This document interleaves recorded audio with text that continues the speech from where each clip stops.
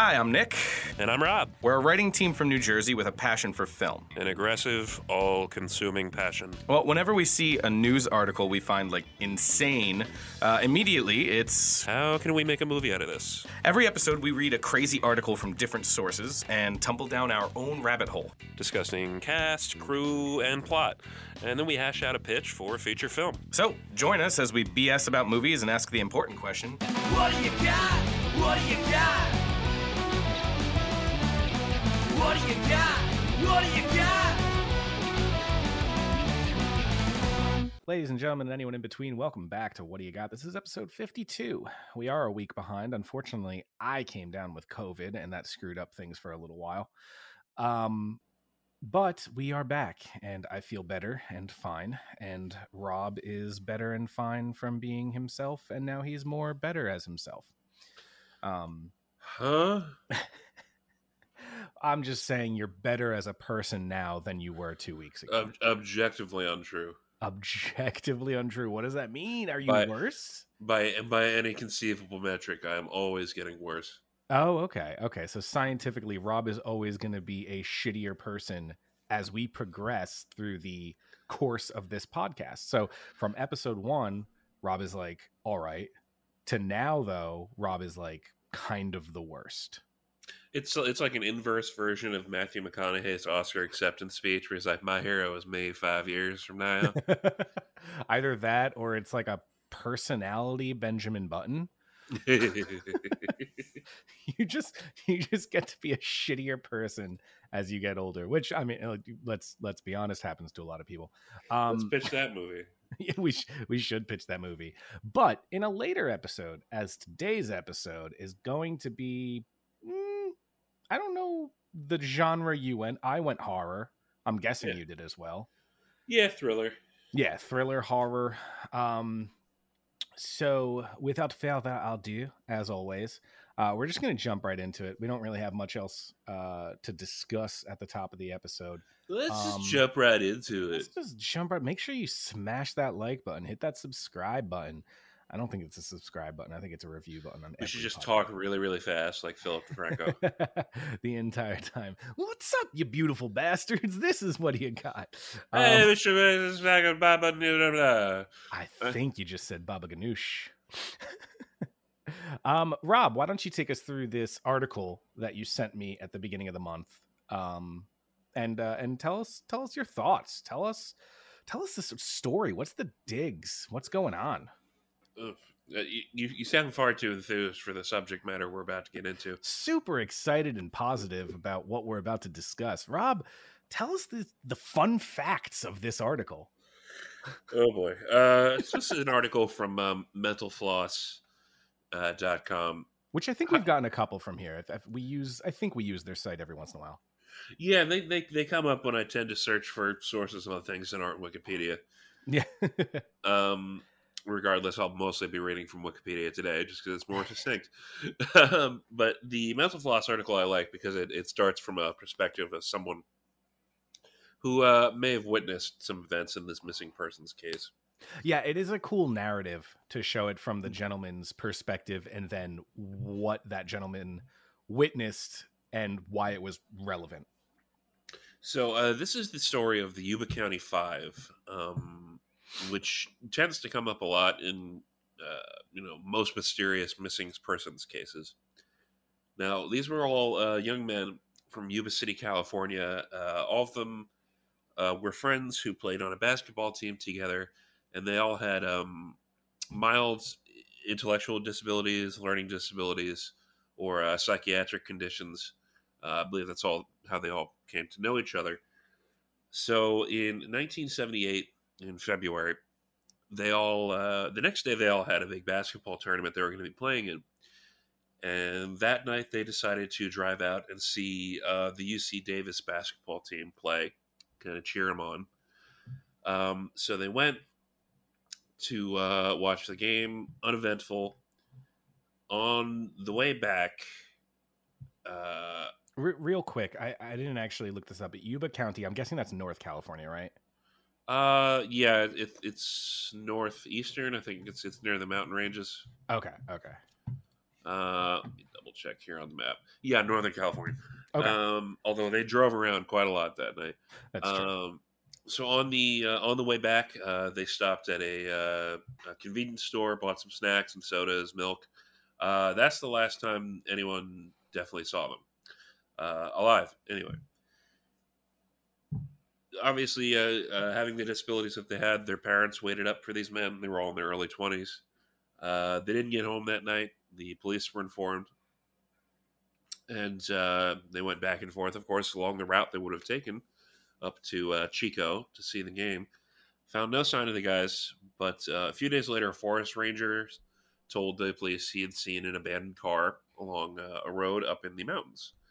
Uh, Obviously, that became a major source of investigation. It was discovered it was the car that they had been driving in that night. It had been abandoned. They were up at the snow line.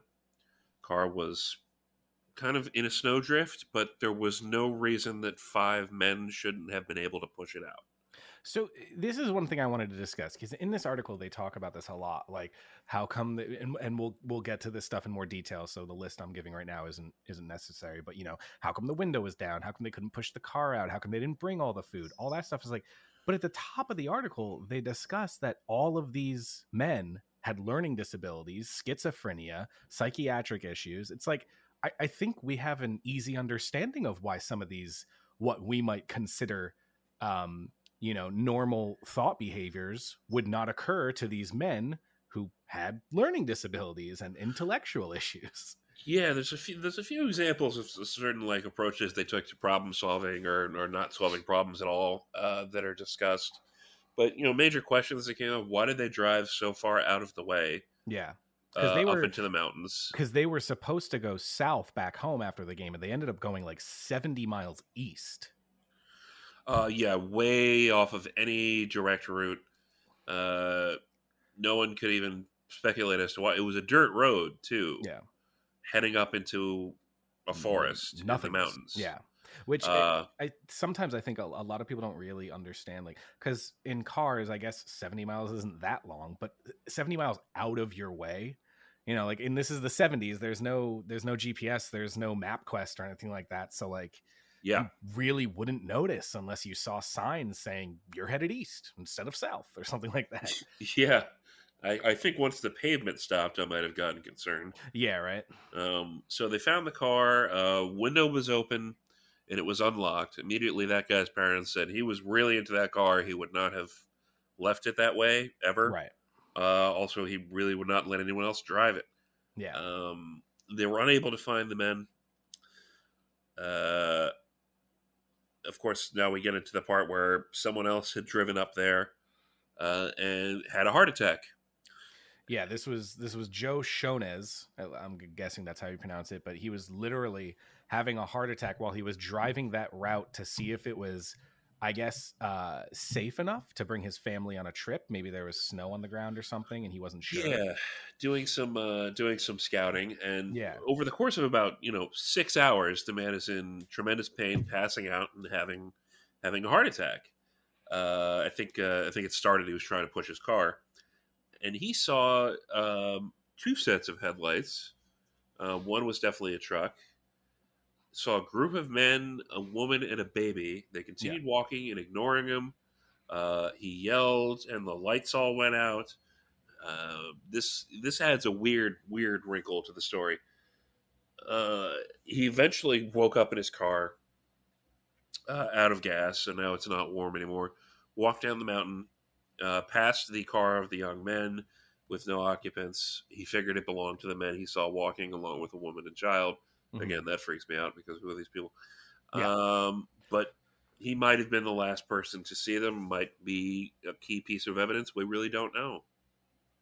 It's interesting because I am curious if people in the midst of heart attacks are prone to hallucinations, because it says in the article that he says he was very ill at the time. Obviously he was having a heart attack, so he said he might have hallucinated the woman and the baby. And I'm curious to know if hallucinations are actually a symptom of heart attack, or if it's just because of the environment he was in, being alone, that would trigger something like that, as opposed to the heart attack itself.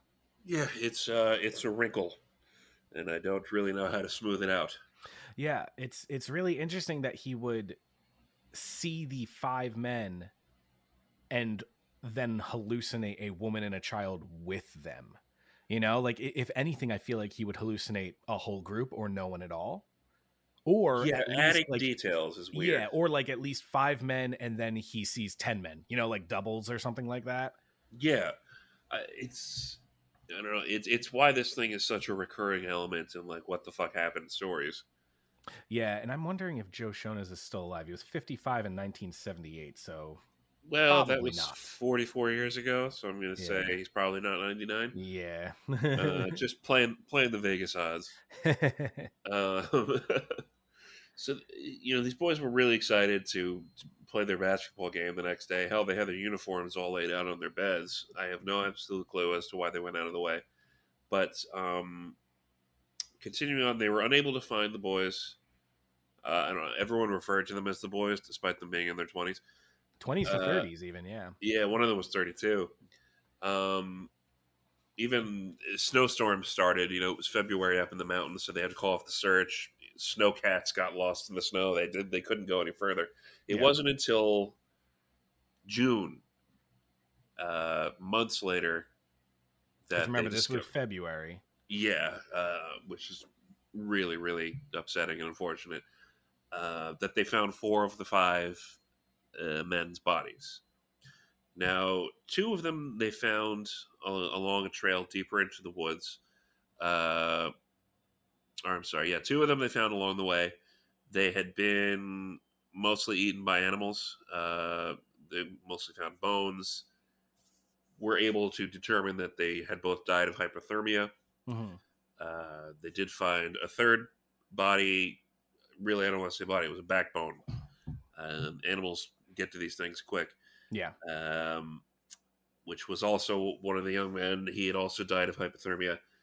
And in a trailer that campers and park rangers tended to use as a kind of a way station and a supply depot, they found the 4th body of one of them who had died of starvation, which means he had been alive for quite some time. Which is also fascinating because, again, as I stated in the issues they discussed at the beginning of the article, they had a lot of food. They had a propane tank for heat as well. They could have used. Again, it's interesting, but at the same time, they were men with learning disabilities and schizophrenia and things like that. So I guess it's not as much a situation where it is someone with a, I don't know what you would call it, a normal brain activity, whatever, someone, neurotypical. Yeah. It's not someone like that who gets caught in a situation like this and makes those mistakes, which again, you still can't really just rule them out. It's a situation you've never been in. It's a situation the victim has never been in. You can't guess how someone's brain is going to react to a situation like this unless they're like an Eagle Scout, Pretty much, yeah. It comes up a lot. It's like, all these mysteries. Really, the only thing I find especially mysterious is why they went up there in the first place. Yeah, it brings me back to the article of the which we've done on the podcast, the group of Russian men who went camping and then had like all like the nuclear. There was like nuclear radiation on their bodies and stuff when they were found. Remember? Oh, the Dyatlov Pass incident? Yes. Yeah. It's like things like that where it's like all these things like, oh, how come these people were separate from the others and stuff like, because you just don't know how people are going to react. You're not going to react in a perfectly calm and sane way when you're in a situation of survival that you don't have any training in. Yeah, I'd be screaming and pissing my pants at a certain point. Absolutely. I mean, I do it on a weekly basis. Jesus Christ! Just screaming and pissing my pants. So I want to read about the evidence from the trailer, which is interesting. So the fellow in the trailer who had passed away, that was Ted Wire. He was found on a bed with 8 sheets wrapped around it, including covering his head. Autopsy showed he died of a combination of starvation and hypothermia. He had lost nearly half his body weight. Which, if he covered his head, or at least his head was covered, I'm guessing that one of the other men did that. Must be. Yeah. Because, well, first, the growth of his beard suggested he'd been alive for as much as 13 weeks from when he Yeah. had last shaved when they left. Both of his feet were very badly frostbitten and on the point of gangrene, so he was not going anywhere. Yeah. Next to him were personal items like his wallet, a ring with his name on it, gold necklace he wore, and some items that were not his, like a gold watch that didn't have its crystal face, and a candle. So, and they also couldn't find his shoes. Now, the puzzling thing was that no fire had been set in the fireplace of the trailer, despite the fact that there were matches everywhere and you could use whatever for kindling, including all these paperback novels for hikers to read.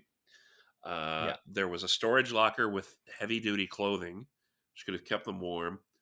They had eaten some ration cans from a storage shed outside, but they did not go into a locker in that shed that held enough dehydrated food for all 5 of those men for a year. Yeah.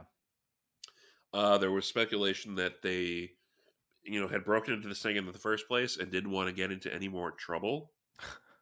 Which is, again, it's sad, right? Because that's very probably their disabilities that are kind of giving them those repercussions that wouldn't exist, Yeah, there's a story that they tell that one of these guys had to be like dragged out of his room one night during a fire in the family home.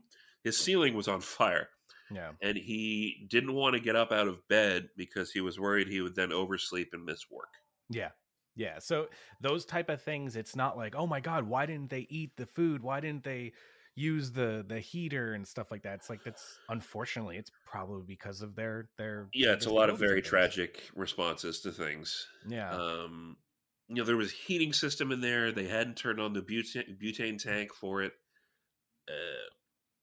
And ultimately, he passed away in there, unable to move and unable to feed himself. The remaining member of the team, Gary Mathias, they found his sneakers in there, but they couldn't find Ted Wire's shoes. Mathias has never been found. No evidence of his body or where he may have been. Which is so surprising to me because how far could he have gotten from the other 4? Obviously, they were found sort of within distance from each other. Let's say that Sterling and Madruga, their bodies were found 4.5 miles from where, Wires? I would go with Wire, where his remains were found, which means, if maybe Mathias was the one to last the longest, he might have gone further into the forest. But looking for help, maybe. It says that they found this trailer in the first place just by following a divot in the snow from where a snowcat had gone before. If he followed another trail going deeper into the woods, who knows? Yeah, because the trailer they found was a Forest Service trailer on a campground site, which I'm guessing is, like a sort of like a park rangers, lookout almost, that has provisions and things like that for first aid kits and stuff like that. Oh yeah, it was absolutely full of everything you could possibly want in this situation. Yeah, it's kind of like being stranded on a desolate island after a shipwreck and then realizing there's a 5-star resort on the other side of the island. These things always happen when people are not prepared for these things. Like Into the Wild, but that guy Christopher McCandless, he starved to death living in a bus in Alaska, and he didn't know that like a mile upriver he could have crossed back into civilization. Not only that, but there's a lot of, and I love John Krakauer, I love his books, and I love the story of Into the Wild, and the movie with oh my God, Elijah, what's his name?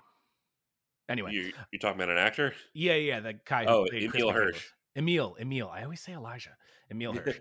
The movie's fantastic, but there's so much romanticism around Chris McCandless when there absolutely should not be. If you speak to anybody with any survivalist instincts, knowledge, intellect, they all say he was an idiot. He did things he should not have done. He absolutely did not follow the rules of the land, and that's the reason he died. He died out of sheer lack of knowledge of his surroundings and not taking seriously the environment that he was in. Yeah, two similar stories, but with very different sort of purposes behind what happened.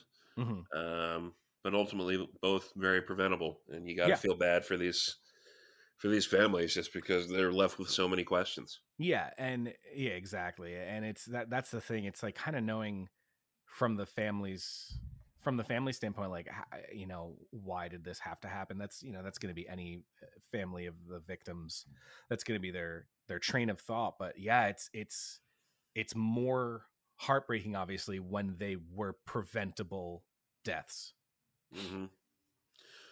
So really, that's the end of the story. There's not a lot else to say. There were some people making claims that they had seen the men at different times that really can't be verified. That Um, that is it's such a fascinating idea for me to think that you might have been the last person to see someone alive. Like you were hiking through the woods and you saw these five guys walking through the woods. Like maybe you're like, oh, they're out on a nightly hike. That's cool. And then a couple days later, you find out they're missing and stuff. It's got to be a weird feeling to know, like, oh God, I saw them. yeah, definitely. It's a weird story. I don't think it's quite as creepy, mysterious as some make it out to be, but it does stand out. Exactly. Yeah, exactly. And again, I think that is answered by the disabilities that the men had. A lot of the questions asked in the mental floss article are, how come they didn't do this? How come they didn't do this? Because neurotypical people might not even do that given the situation that they're in. So it's not as much like, oh my God, how come they didn't eat all the cans of food? How come they didn't use the fireplace? Because that's just their brains Yeah, weren't really afraid. wired to do that. Yeah. So that's ultimately the story, and All yeah, right. Gary Mathias still undiscovered. I wonder if they have him, if he's legally listed as missing or presumed dead or whatever they. I think I'm just missing. Yeah, I guess so. If they never find the remains, right? Yeah, you really Um, can't jump at it. um. So with that being said, since this was Rob's pitch, we're gonna let him go first. So Rob, I'm gonna ask you the question. What do you got? So I wanted to do kind of a thriller-esque mystery, taking elements of this that stood out to me when I first read it, and not going so much into the true story of the matter, which is just Mhm. sad. So I came up with a movie called Sierra Nevada, Okay, director Ethan Cohen. there's our brothers, or at least Just, one nope, of. just one Cohen, just one Cohen. And ultimately, what I wanted to do was a disappearance story that probably doesn't have much of a resolution either. Okay. And in this, a school sports team, I guess it would have to be basketball for the winter, is on their way back from a game. I would say, basketball team is what, like 12 people. So Yeah, it's five it's starters and then 12 in total, I would say, right? yeah. So almost 12, maybe a couple of the seniors had driven to the game, but almost 12 young men on the bus, a coach, and a driver that does unexpectedly wind up in the mountains and goes missing. Okay. But the focus I wanted to have on this was on a young police patrolman who makes a promise to one of the mothers that he's going to find these kids, he's going to find the bus, and that everything's going to be okay. And we cut to 40 years later. Hmm. So the fellow I have playing him is George Clooney. Ah. This has He's been kind someone of that the Coens tend to like. yes, they do. He is now just about to retire as a police detective sergeant, and this has been the white whale case because they never Mhm. found the bus. He plans pretty much his entire retirement around this case, buying a cabin up in the Sierra Nevada mountains, Oh, okay. um, meeting people there, and essentially continuing to search and work on the case. Interesting. Hmm. So I took inspiration from a lot of different things for that, but I just thought it would be really cool to do a very, very cold case kind of things. We talk about, mysteries that we like Zodiac and stuff like that. Right. But that's as it's happening, as evidence is coming in, as wrinkles in the case happen, and kind of looking back on things, and the big part of like the forest search, I thought Is would be fun to do. is Clooney the only one you have cast? Yes, I didn't really think I had to, cast missing people that we see Right, for right, 30 right. seconds. And in your idea, or at least from what we have so far, we can get into this further, but does he solve the crime? Do you know? I was trying to figure that out. I think maybe he does. I was trying to put a pin on this. I think he finds the bus, but I don't think it ultimately answers any questions. Okay. I think maybe it adds more questions. Like they're not on the bus, How and did it get here? yeah, and it's there's in a more questions. very strange location. Mm-hmm. Like it's almost like, I don't want to say in a cave, but it's in a crevice, like right by the peak of the mountain. With no road that could have led them there. Yes. I like that. I like not knowing, especially because it's fictional. This story you're creating is fictional. The idea that you can have it unanswered. You don't need to have a Da Vinci Code where every single thing leads to an answer that's all, wound in red yarn, Yeah, like, there was this Australian movie I saw a long time ago called Picnic at Hanging Rock, about it's semi based on a true story of these Australian schoolgirls going missing, and yeah, they just never find them. Yeah. And it's a really like frustrating mystery, and I'm like, that's perfectly fine. Yeah. Sometimes it's better, when Mhm. everything's kind of wrapped up in a neat little bow, it kind of takes away the mystery. Yeah. It also takes away the discussion aspect of it. Film is an art form, and it is meant to enact a reaction, and you want a discussion about that. So having it, look at Inception. People are Oh, yeah. still talking about the ending of that film. Was it a dream? Was it not? Those type of discussions are needed and necessary for film as a whole, especially in mystery. Yeah, and I was just thinking, at the end he finds that bus. It just adds more questions, and of course, new evidence. So the case gets taken out of his hands, and he really doesn't have anything Yeah. anymore. Mm-hmm. Just kind of like a weird, lonely George Clooney who's pushed everyone away, Mm-hmm. up here on the mountain, just by himself, unable to put the pieces together, and he's pretty much going to die with that. And Brad Pitt shows up at some point. Yeah, sure. Brad Pitt is a slightly younger, more handsome detective. So that's kind of the bones of an outline of a pitch for me. Nick, what do you got? Okay. I went more, instead of mystery, I guess it's more of a folklore horror. Mm-hmm. I'm keeping it in the 1970s, but I'm switching location. We're going to be in the UK and England.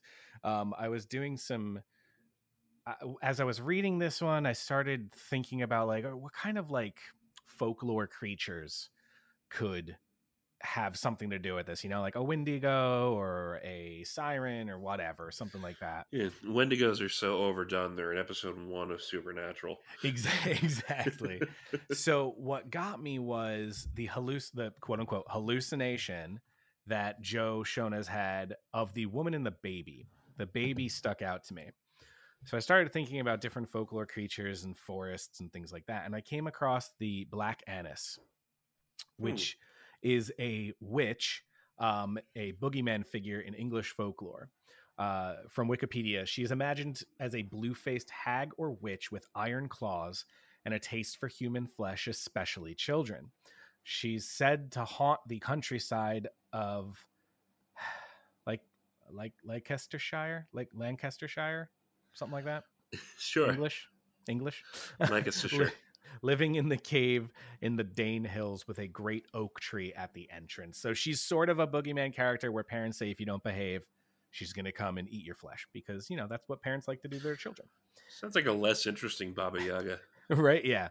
But if you look up some of the imagery of what people have designed her as, like artwork and stuff, she's terrifying as all hell. So my premise is 4 college friends who are on a road trip through the UK. Whether they are English or not doesn't matter so far in the story, but it does take place in the 70s, just so we can get them into the desolate forest area without GPS, cell phones, and things like that. They're run off the road by an oncoming car, and the oncoming car just disappears. As their car is stuck and probably, busted, they can't get it out of a ditch or something like that, similar to the story. They go on foot and they travel on the road because they're not stupid enough to just wander into the forest when they could just take the road towards wherever they're going. As they're walking, they see on multiple counts the same car pass by them. Same color, same make, same model, whatever it is. And it just kind of passes by them and then disappears. They never see another car on the road. So this is when they start to get spooked, right? So now they're like, okay, well then let's get off the road. Let's go into the woods. As they go into the woods, they always see the headlights behind them sort of off in the distance from where they came. No matter how far in they are, they always see the headlights. 2 miles into the woods, they still see the headlights off in the distance from behind them. Till they come across an old cabin to take shelter. And as they get into the cabin to warm up and, try and find some sustenance or make a fire or anything like that, suddenly the car is parked outside of the cabin, headlights shining directly in through the window, car idling. I think you're mentioning a Silent Hill game. I haven't played one of those in a long time. Obviously, the two men of the group, 2 guys and 2 girls, go out to check on the car, finally, trying to confront what's going on. But they don't find anything or anyone in the car. What they do find is a small cave to the side of the cabin with an oak tree at the front. Basically, the premise, obviously, is that the Black Annis is trying to chase them down, hunt them, and kill them. Now, why? Because it's a folklore piece about a witch that hunts down poorly behaved children. We then start to uncover a recent issue that the 4 were involved with at college. I'm not entirely sure what that issue is, whether it's something really dark, like sexual assault, or if it's something more along the lines of like they were at a party and someone accidentally died and they're responsible for it. The 4 of them have, skeletons in their closet that the witch is now trying to take revenge on them for. So that's kind of the uncovering throughout the film, is how all 4 of these characters are involved in something more sinister, sort of in the tune of like, I Know What You Did Last Summer, Mm-hmm. And then it's just about the 4 of them trying to fight it off as the witch evidently ends up consuming all 4 of them. So also in the sort of vein of Blair Witch, but you'll be able to see what's going on. My director of choice is Andre Overdahl, who most famously has directed Scary Stories to Tell in the Dark, but that's not one of the movies I used for my reasoning as to why I wanted him in the director's seat. The main 2 movies are his native Norwegian film Troll Hunters, which is absolutely fantastic if you've never seen it. I think they made an American version that was trash, but the original Norwegian film is phenomenal. I know Rob has seen it, but for all of our listeners, Phenomena. But also for his first American film, which was The Autopsy of Jane Doe, which is one of the best. Oh, I didn't know that was him. Yeah, one of the best exorcism films of the last 20 years. I want him as my director for kind of those reasons. Especially he has the history and reputation to work in the woods with Troll Hunter. And then the scary ass version of Autopsy of Jane Doe with that movie, which is very terrifying. My cast is made up of Alicia Vikander, Dylan Minnette, Journey Smollett, and Tyler James Williams. Alicia Vikander, obviously, Oscar winner, and Lara Croft. Dylan Minnette, if you don't know who he is, he was just recently in Scream 5. He was in the Goosebumps movie. He's been in a lot of horror. Journey Smollett from Lovecraft Country, as well as Birds of Prey. And Tyler James Williams, who happens to be Chris from Everybody Hates Chris, as well as one of the main characters in one of the best sitcoms currently on television, which is Abbott Elementary. I have not seen it. It's very, very good. It's got itself in the vein of The Office and Parks and Rec while still doing its own thing and being very positive for teachers and their, the things that they do for their children, for their classes. It's very good. Pour one out for the teachers. Yeah. And then the title of my film is, so far at least, and I'm not crazy about it, but it's something, is The Oak Beyond the Road. Since that is said to be the entrance to her cave. So obviously at some point they're going to go into the cave and explore and things like that. The Oak Beyond the Road, just around the corner from the place beyond the pines. It is a sequel. Ryan Gosling will be in this one. Eva Mendes will not. But yeah, that's my pitch. That is the folklore horror movie that I went with. All right, time for some Frankensteining. I have a feeling we can do this one really well. I think so, and I'm going to propose a structure for you. Okay. Of concurrent plot lines. Sure. Okay. In that your thing is happening concurrently with my thing 40 years later. Concurrently with your thing 40 years later, so we're telling both stories at the same time, but mine is in the 70s, yours is in present day. Yep. Okay, I'm about that. Now, so is your character trying to discover the missing characters from my story? Yep. Okay. So we have George Clooney trying to, uncover the mystery of the 4 college students who went missing in the 70s. I want to keep it in the UK just because it is the folklore character of the Baba Yaga. Look at that I did. The Black Annis is from the UK. Well, I mean, we could use that character without using the United Kingdom. That's true. I guess it doesn't have to be there. It's just that's like it's kind of like using the Jersey Devil in like Portland, Oregon, though. For me, at least. You just don't call it the Jersey Devil, or you don't call it the Black Annis. It's true. Yeah, you just use a witch, basically. Yeah, I'm good with that. Besides, our ancestors brought all their monsters here with them anyway. That's true. Stupid white folks. Okay, so let's see. So we concurrently do between the let's say 1978, because that's the year the article actually takes place. We do 1978 for the 4 characters of my film, and then we take George. So is George Clooney's character going to show up in 1978 as a young? Very briefly, yes. Okay. Just explaining why he feels a personal connection to this. Okay. So then we can currently go between times. So between 1978 and 2022. And do we do a sort of, what's the movie I'm thinking of?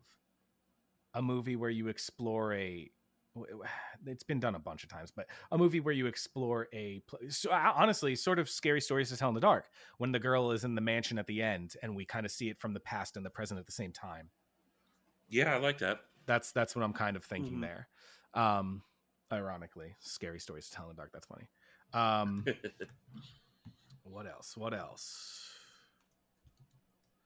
So I guess I guess like, we've really got kind of a lot of the A to B of it already. I guess a resolution is more what we're looking for right now. A resolution, and then we need to figure out what the kids actually did that are causing the issue for the witch hunt, if you will.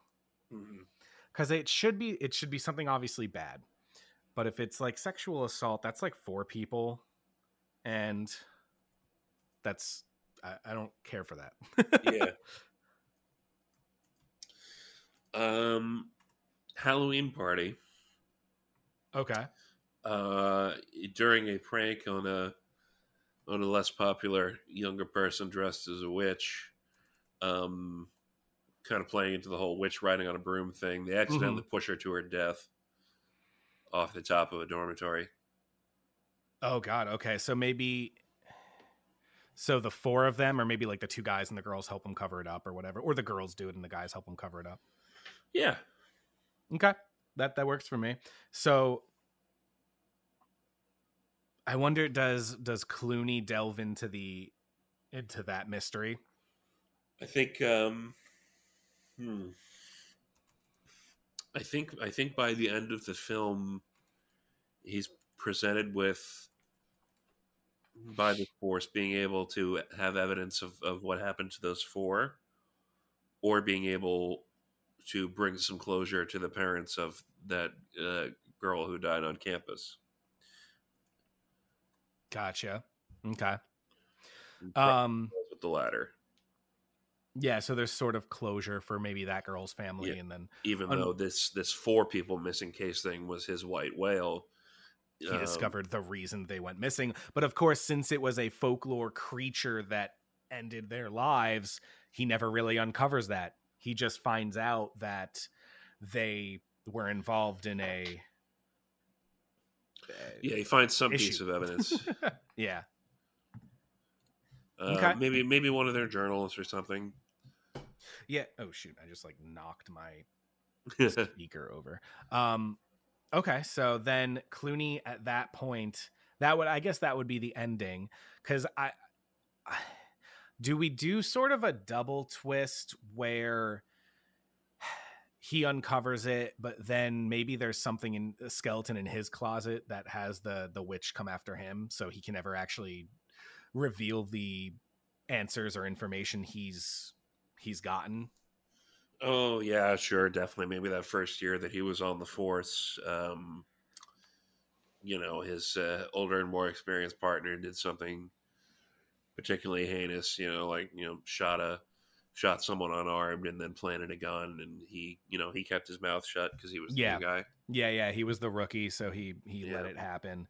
All right, so we're using, and that happening, around the same time these 4 went missing. He's got them tied together in his head. It's like, if I can find these 4 kids, it'll make up for it'll make up for what I've done.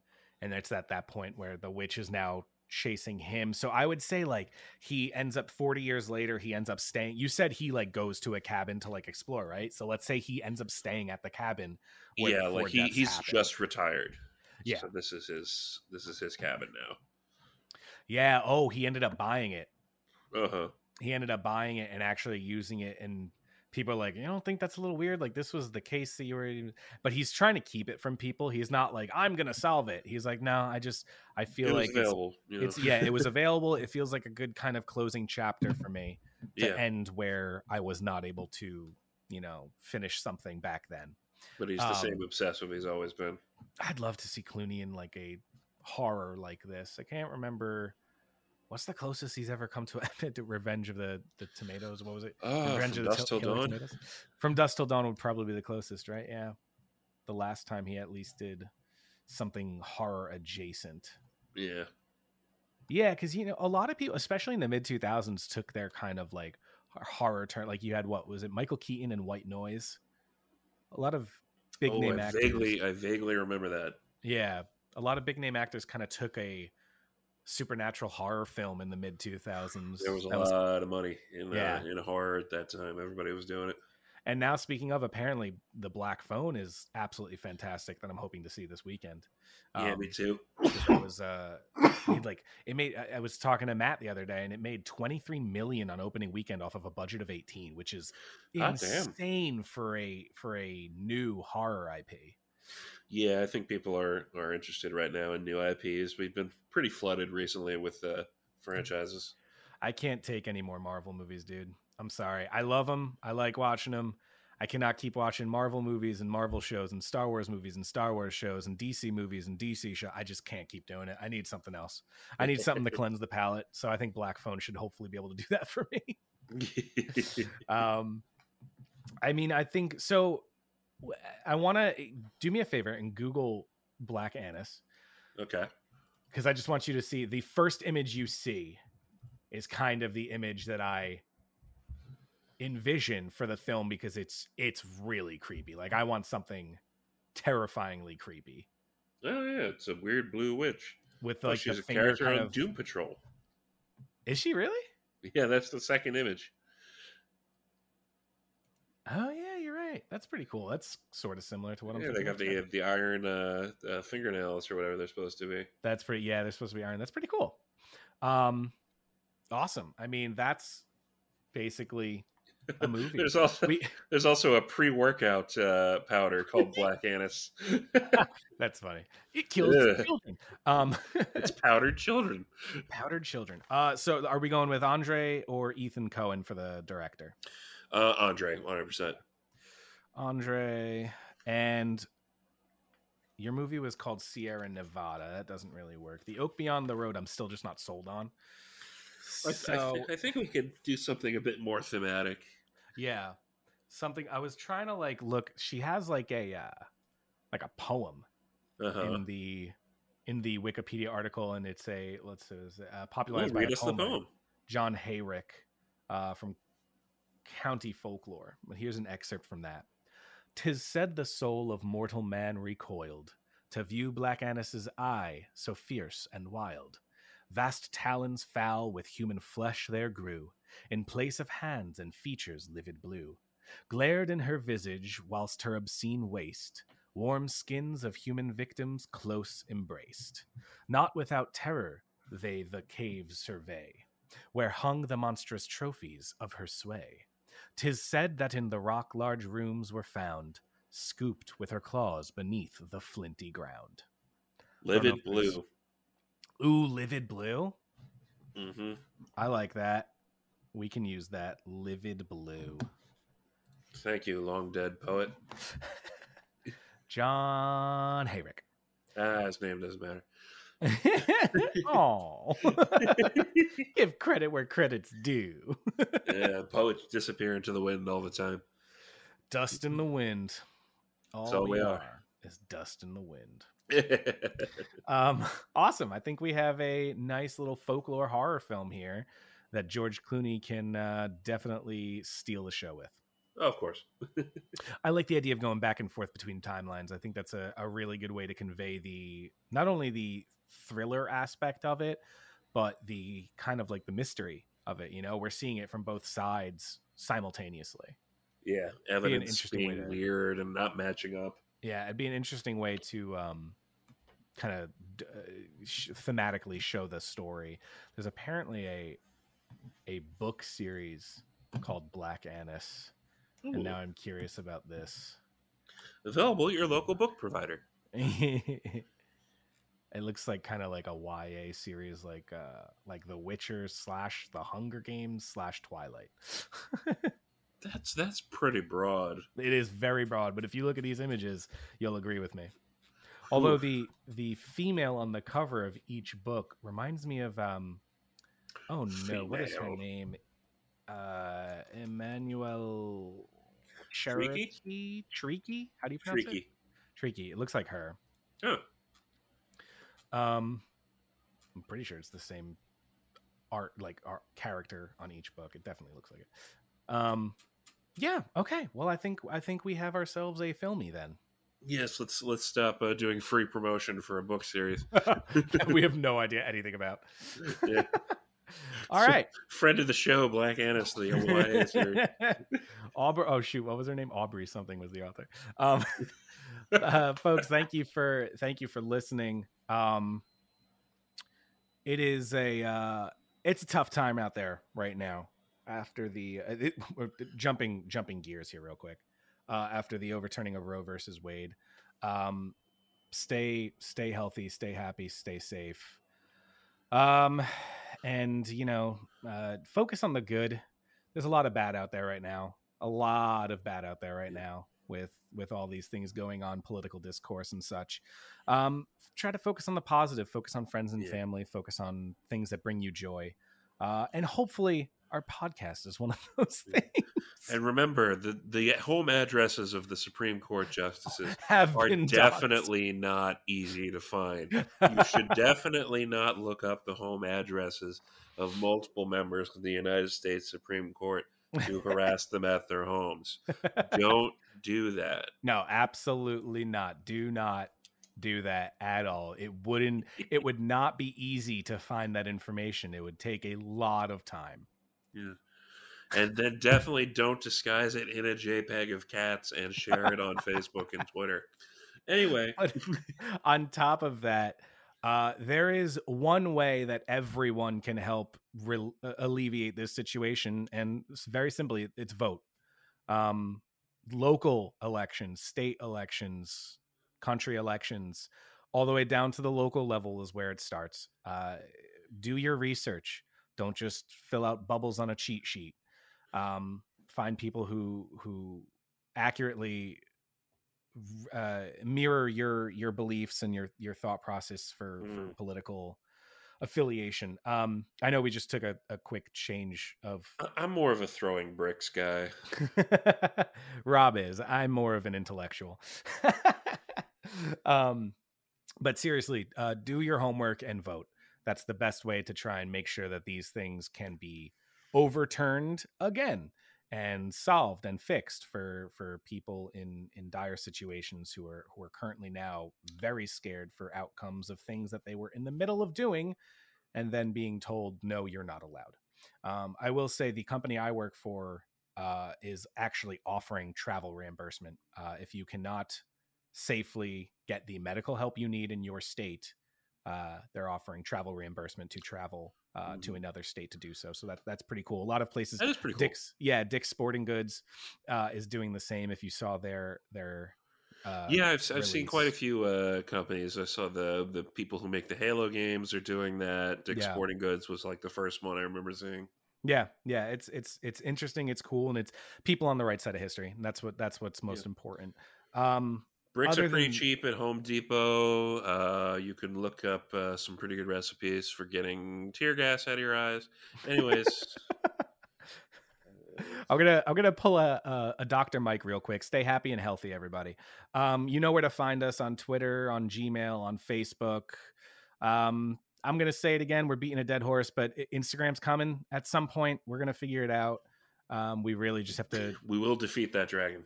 We will. We will defeat it. And we will figure that one out for everybody. If you didn't get a chance to listen to episode 50, we did collab with Trilogy Podcast with Scott and Vin. That was a great episode. Much longer episode because we literally pitched 3 films for a trilogy. Over some fine Mexican beers. Check it out. Check out their podcast as well. Go say hi. And thank you for joining us. I don't think I really have anything else, Rob. Nope. Well, we love you all. So until next time, I've been Rob. I've been Nick. And that's what we got. What Do You Got is recorded live at the Cape Swoosh Studios in Bloomfield, New Jersey. Our theme song was written and performed by Trevor Campbell. Additional music is provided by Kevin MacLeod of Incompetech.com. And our wonderful logo was designed by Gabby Weiss. You can find her on Twitter at Gabby Weiss.